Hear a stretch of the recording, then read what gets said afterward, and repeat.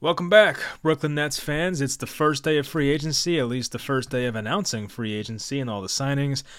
Nets had a few moves today. Cam Johnson's back on a 4-year, I think $108 million deal. A little more than I expected and would have hoped for, but after seeing Fred VanVleet's contract, maybe it's not that bad. Some other things. Joe Harris got traded, the longest tenure Net who's been here since 2016, maybe. It's been a while. Maybe even 2015. But Joe Harris, longest tenure Net, out the door. Trade him to the Pistons for 2 second-round picks. Basically just a salary dump. I mean, kind of surprised. It seemed like Joe Harris was a huge Sean Marks guy. I'm sure the Nets realized last year, if they're being honest with themselves, that Joe Harris was not the same guy.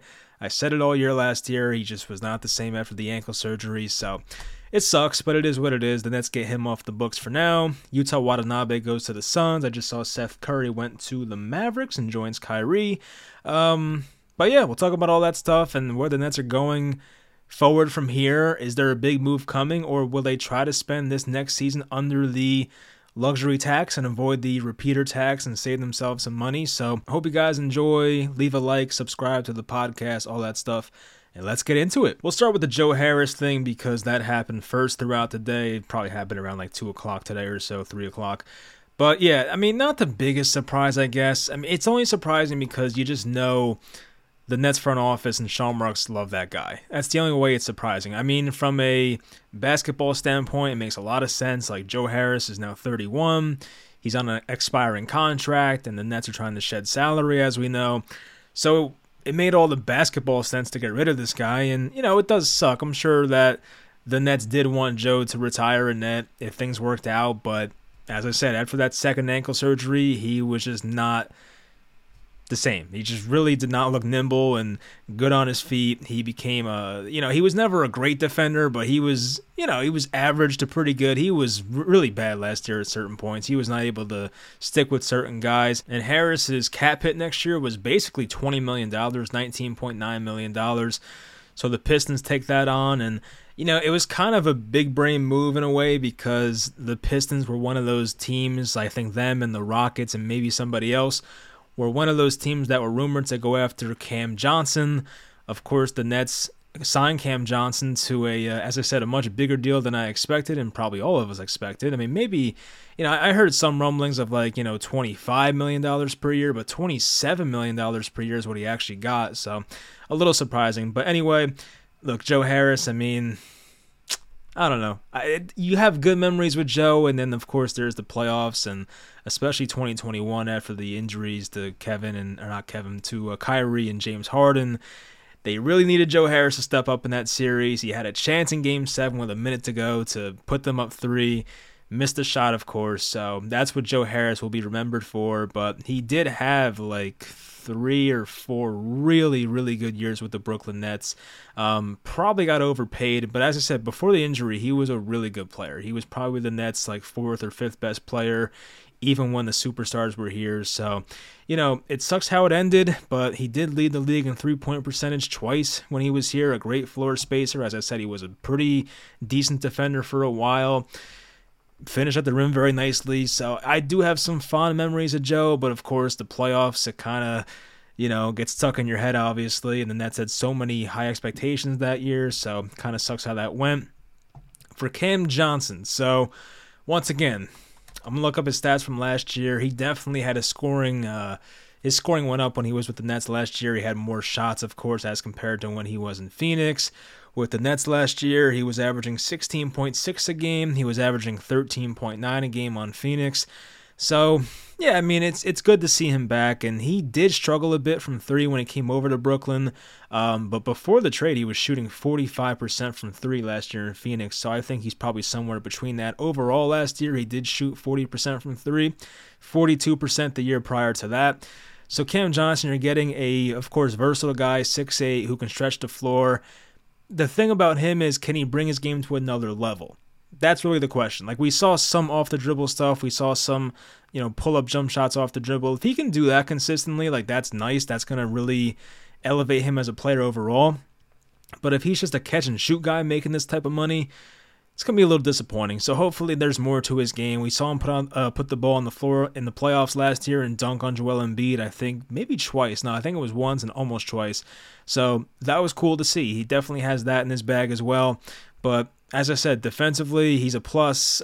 Shooting-wise, definitely a plus. Can he just improve as a playmaker and shooting off the dribble? That's the big thing. So we'll see if he can do that. But yeah, I mean, look, it's a bit of an overpay, but NBA contracts are pretty crazy these days, and kind of is what it is. For Yuta Watanabe and Seth Curry leaving, it's not too much of a surprise. There was a rumor about a week ago that the Suns were looking into Yuta Watanabe, which pretty much means Kevin Durant wanted him and he got him. I know KD's camp will always say he's not involved in the general manager decisions, but with a move like that, I would say I think otherwise. Him and Utah definitely had some good chemistry last year, so it's a good fit for them, but not a guy who obviously is going to change the Nets' trajectory. I mean, losing Yuta Watanabe is not going to change things too much, but he was a nice guy to have around, just like a fan favorite. Teammates loved him, so he had a nice year last year. Probably the most well-liked 5-point per game scorer in Nets history. So definitely going to miss Utah a bit, but oh well. Seth Curry, I mean, that was going to happen. We pretty much knew that for a long time, that Seth Curry was going to be gone. Bringing him back made no sense to this team. The big thing here, now there's been some speculation, I think it's just fans, I don't think there's any reports about this, is the idea of possibly trading Nick Claxton, which I don't really get. Kind of get it, but I also don't really get it. I don't see the point in trading Claxton right now. I know he has one more year left on his deal before he needs a big extension. So if the Nets don't have plans of re-signing Claxton, of course, you would be proactive and trade him now. But I do like Claxton. I'd rather keep him around. I think he is one of the most versatile defenders in the league. He's probably one of the best defenders in the league overall. So when you have a guy at his size that can do that and has shown improvements every year, not just on the floor, but even his durability, I think Claxton has upped his games played in every single season. In his 4 years in the NBA, he went from, trying to see real quick, he went from 15 games to 32 games to 47 games to 76 last year. Led the NBA in field goal percentage at 70.5%. And Claxton, was great in just about every category as compared to his, previous career totals.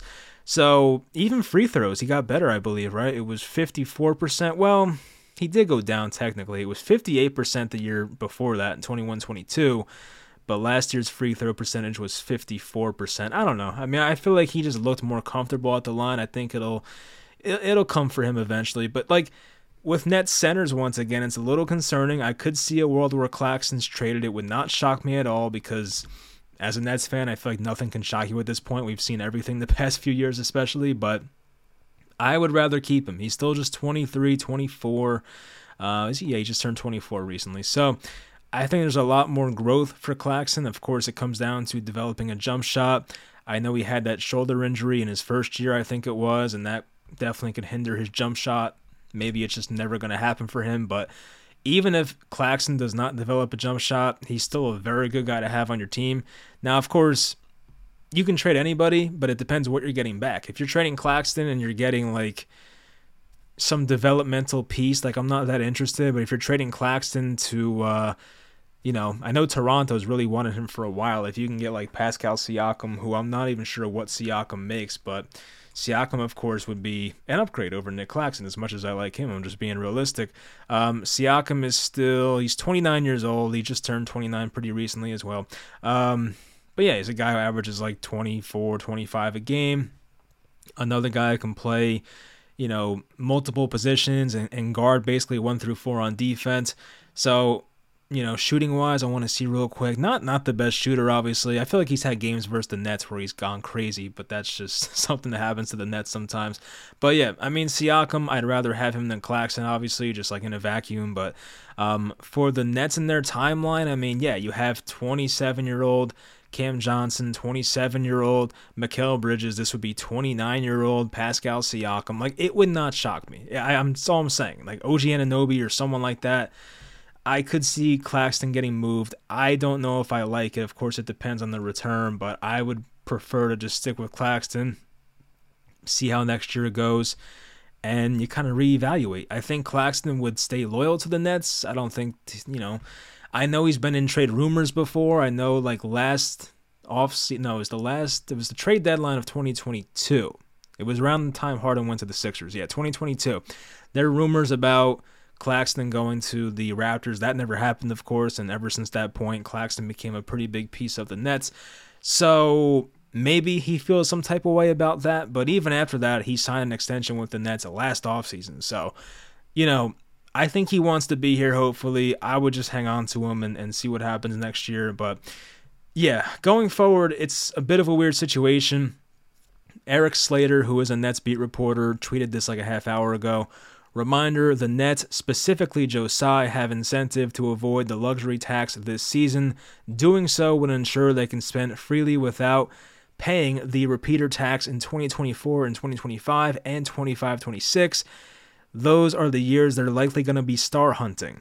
They are now roughly $6.5 million below the tax line to use in trades and free agency. That could increase with another cost-shedding move.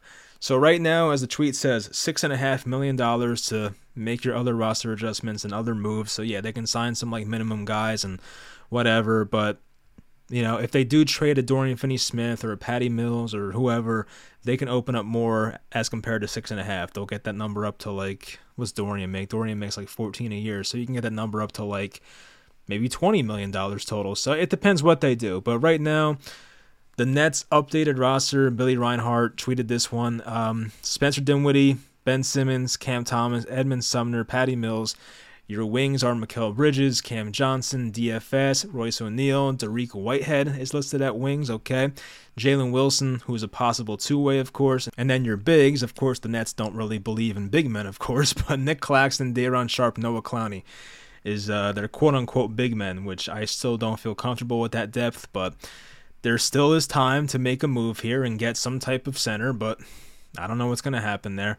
So anyway, yeah, I mean, look, so far the Nets are still a middling team, I have to be honest, and, they're somewhere around 40-something wins next year, low 40s, but it's not over yet. The offseason just started, basically. I know the drafts happened first day of free agency. We are not sure what's happening with Damian Lillard.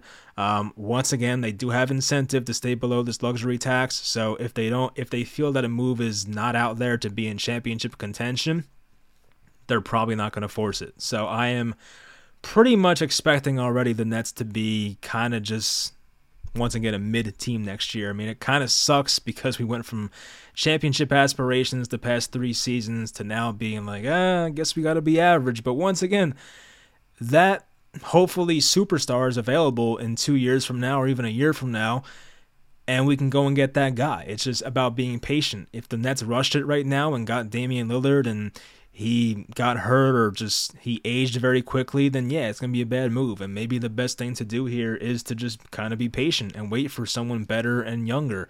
Wait for Donovan Mitchell. I've mentioned Giannis before, Luka, Joel Embiid, especially if Harden leaves. That Harden situation, by the way, is crazy. Like, I'm not trying to do a whole NBA talk thing here, but like James Harden opting in with Philly and then seeking a trade to the Clippers was not what really anybody expected, but that's Harden's, third trade request since January of 2021. It's kind of crazy, but yeah.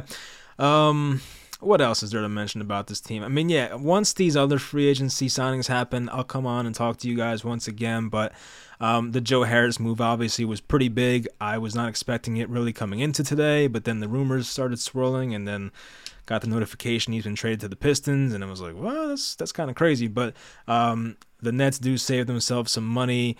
I don't think Joe Harris is ever going to return to prime form, unfortunately. I have to be honest. And the Cam Johnson contract, yeah, not thrilled with it. I'm happy the player's back. I like Cam Johnson, the player. Obviously, numbers-wise, with the financial situation, it's not great. I preferred Cam Johnson about $22 million per year. I think that would have been better. But 27 was the number. Once again, Mikal Bridges is on such a discount of a contract, it kind of evens out in a way, but new one here. Derrick Rose has agreed with the Memphis Grizzlies. Maybe he'll get some run next year, the first 25 games till Ja gets back. But yeah, we'll see what happens. The Nets definitely still need a point guard. I do want to see that. Speaking of point guards, I did see reports, I think yesterday or the day before, that they are considering extending Spencer Dinwiddie, which, I mean, not surprising. He's a Nets guy. The Nets love him. So I don't know how I feel about it. I mean, once again, I've said this before. I'll say it again. There's been a bad taste left in our mouth with Dinwiddie because of how the playoffs went. He was talking that smack to Kyle Kuzma a few days before the playoffs started and was probably the worst net in the playoffs in games 1, 2, and 3. Game 4, Dinwiddie was better, but they still lost and whatever. But, yeah, I don't know. I think Dinwiddie just turned 30 at the end of last year, so he's still in his prime technically. I would not mind like a 2-year extension for him. He's still a solid player, but I prefer Dinwiddie as like a second unit type guy, like a guy who kind of runs the second unit. I don't really want him to be a starter, but he was starting last year because Ben Simmons was not playing when Dinwiddie was here. I think they might have played like 2 or 3 games together, and then Simmons was shut down for the year basically. And speaking of Simmons, that's a big part of this team. I mean, it seems like right now, unless something changes, that Simmons will be here next year. And if the Nets do get the good Ben Simmons that we're used to seeing in Philly, this team's outlook can be a lot different. They could be a really fun two-way team, more of a defensive-minded team, obviously, but, you know, that's another thing. They are missing some shooting now. They are missing shooting because you had Joe Harris, you had Seth Curry, you do bring back Cam Johnson, which is nice, but you do need some other shooter out there. Like, just Cam Johnson's not enough. I mean, Seth Curry and Joe Harris are probably 2 of the best 10 set shooters in the NBA, just, you know, catch and shoot, jump shot guys. Like, they're really good, obviously, so the numbers back that up. So, yeah, they might need a shooter. They probably need another ball handler.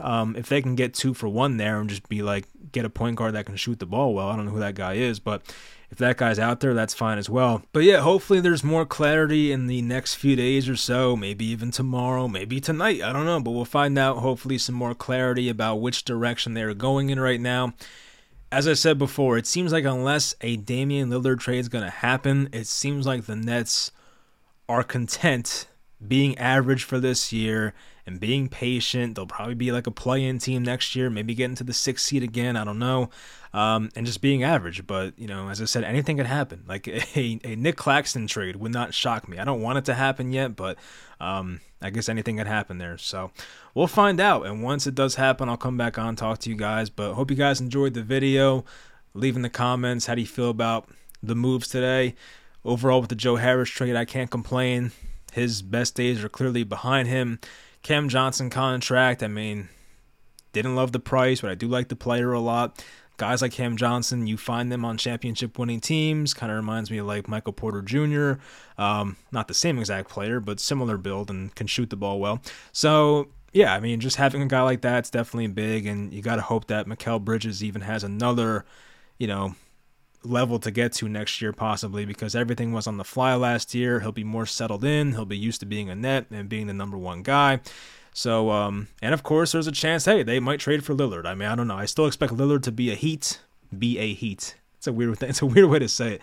I expect Lillard to be a part of the Miami Heat. I'll put it that way. But that, of course, has to happen. So we'll find out. Max Strus is gone now, and Gabe Vincent went to, where'd he go? Toronto, maybe? It was a pretty cheap contract, too. I forget where I think it was Toronto. But anyway, yeah, that'll do it. We'll find out what happens, and I'll talk to you guys next time.